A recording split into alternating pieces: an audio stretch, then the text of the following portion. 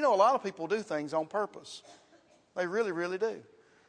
Have you ever done anything on purpose? Well, yeah, Chad, I woke up this morning. Okay, let me rephrase it just a minute.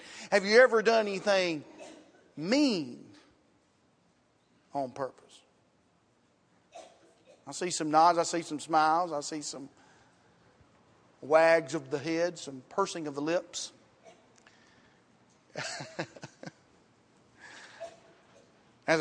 Ask a child if you've been around a child any length of time, why did you do that? I didn't do it on purpose. What do you hear? I did it on accident. Right, I did it on accident. I purposely did it on accident. That's what a lot of children say. Did you do this? Why did you do this?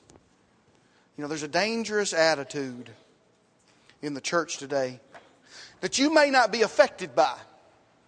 You may not be affected by this, but many are.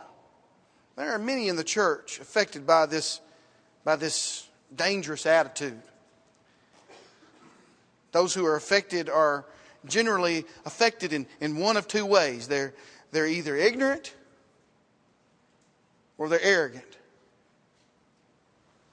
Ignorant or arrogance. Ignorance or arrogance. Many are ignorant of God's grace and believe they can sin on purpose and then be forgiven later. Because they just don't know the Scriptures. They don't know what God says. And many are just arrogant. And once they're baptized, they say, hey, well, I'm saved now, let's go sin. On purpose. Sinning on purpose. Believing that the rules do not apply to them. You believe it? You believe people are acting that, but they are. It's a problem in the church. It really is. Many believe, and it's a major problem in the church. Many believe they can sin on purpose, and they'll have time. They'll have time to repent. They'll have time to ask God for forgiveness after they've sinned. Can we sin on purpose? Well, Paul talks a lot about sin in Romans. If you would please turn your Bibles to the book of Romans. Paul talks a lot about sin in Romans and says that we cannot live this way. We cannot continue to live in sin once we are a Christian. In chapter 1, Paul writes that the wrath of God is revealed from heaven against all ungodliness, verse 18. And in chapter 2, verse 6, it says, God will render to each one according to the deeds in this life.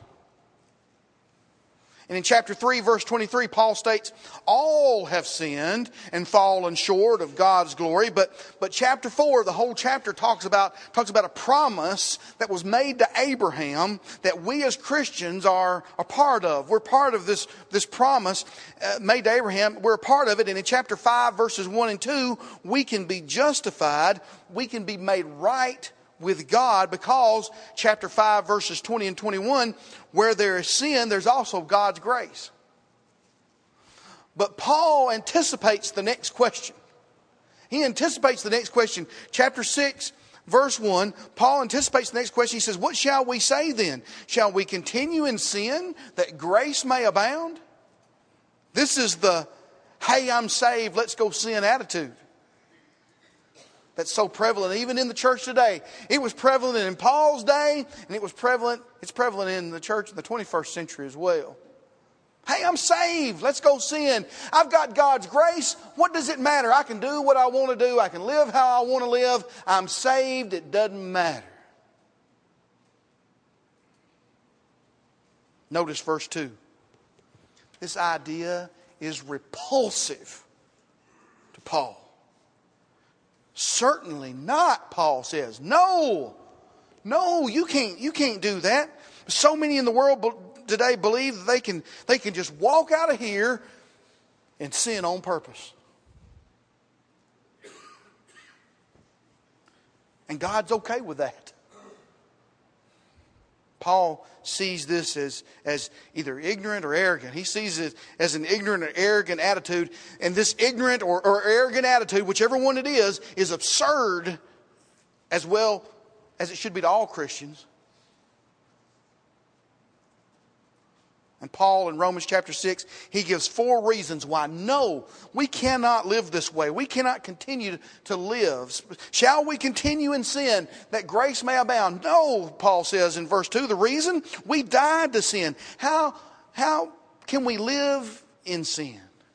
How can we live any longer in sin? Verse 3, writing to Roman Christians, Paul explains that when you were baptized into Christ, when you became a Christian, when you were baptized into Christ, you were baptized into His death and buried with Him through baptism. This shows baptism is a burial.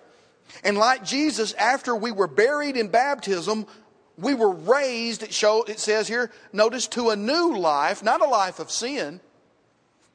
That person died. In baptism, look, verse 5, in baptism, one becomes united with Christ. In the likeness of His death, it says, in the likeness of His resurrection. The old man, verse 6, the old man's gone. The old man's gone. And we, like slaves, verse 7, have been set free. Verses 8 through 10. We've been set free from this. Set free from death. Look, death no longer has control over Jesus. And because it has no longer control over Jesus, it no longer has control over those baptized into Jesus. So, since we have this, do we continue to sin so that this grace, this free gift can be given even more? No, Paul says, no. Verse 11, because in Christ we are alive to God. And if we're alive in Christ, we can't let sin reign in our body, verse 12. And just do what we want to do. Verse 13, we are alive from the dead, and our bodies are to be used as tools for good. You know, with a shovel, if I had a shovel up here, you know, I could do a lot of good with a shovel. I could do a lot of good with a shovel. I could plant flowers for Dana with a shovel if I wanted to, you know. But I could also use that shovel I could take that shovel and kill somebody and bury him with it. It's a tool. It's just a tool. It can be used for good or for, you know, this computer, I've got the information of the world at my fingertips with this computer. I can do so much good. I can email you when you're sick, and you can email me back that you're feeling better. And you know, I can go on websites that teach me how to live and what the Bible says, and even deeper and deeper. I mean, there's so much here. But with this right here, I can use it to just do awful things, terrible things. We're tools. We're tools. We can be used for good. We can use ourselves for evil. Our bodies are tools to be used for good or for evil. And as Christians, we have freedom. We're not like the Jews, verse 14. We're not like the Jews under the law. We're under grace. Yet freedom is not a license to sin. This freedom is not a license to sin. But shall we continue to sin that we can get more grace, that grace may abound? Certainly not. No, verses 15 and 16. Because we are slaves to whatever we obey. Sin leads to death, it says. Obedience to righteousness. Sin and obedience, death and righteousness. Each can rule over you. Who is your master? Which one of these is your master? Who are you a slave to? Verse 17, thank God you are a Christian and you obeyed that form of doctrine. You obeyed that form of teaching found in Romans chapter 6, verses 3 through 4. You were baptized into Christ. Now you're set free from sin and living right as your new master. That's who your master is now. But if I'm a Christian and recognize that I've returned to my old master of sin, what do I do? What can I do? Verse 19, look at this, notice. Just as you lived a life of sin, which leads to more sin, right? So now Start living a good life, a holy life. Repent. Basically, it's a long way of saying repent. Stop doing the things that you were doing and start living a good life, a clean life, a righteous life. Oh, how this is so hard for folks, though. And then a Christian, they'll repent. They'll turn away from that life of sin. And they'll think, oh, now I'm clean now. I've reloaded now. I can go right back out there and sin again, can't I? No, certainly not. Certainly not. You can't live that way. Why? It's dangerous. Why? Well, verse 23, the wages, what you get paid for sin, the wages is, well, it's death. Sin in this life is hard. Then you die. Verse 20 and 21 tells of a slave of sin. Ain't you ashamed to be a slave of sin? Ain't you shameful? A slave of sin. A child of God. Ain't you ashamed? And what do you have to show for it? Nothing, he says. Nothing but shame. But, verses 22 and 23, but you're going to turn this thing around, aren't you? You're going to turn this thing around. You've been set free from sin and have become slaves of God. You've got something to be proud of. You've got something to be excited about. Eternal life. It's God's gift to you. Condition, if you're in Jesus Christ our Lord. Who is your master? Who is your master?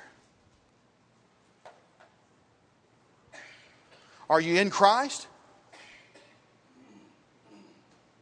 Is righteousness your master?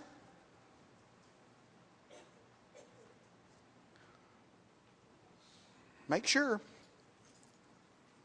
Make sure. If you don't have any doubts, if you've got any doubts, make sure who your master is.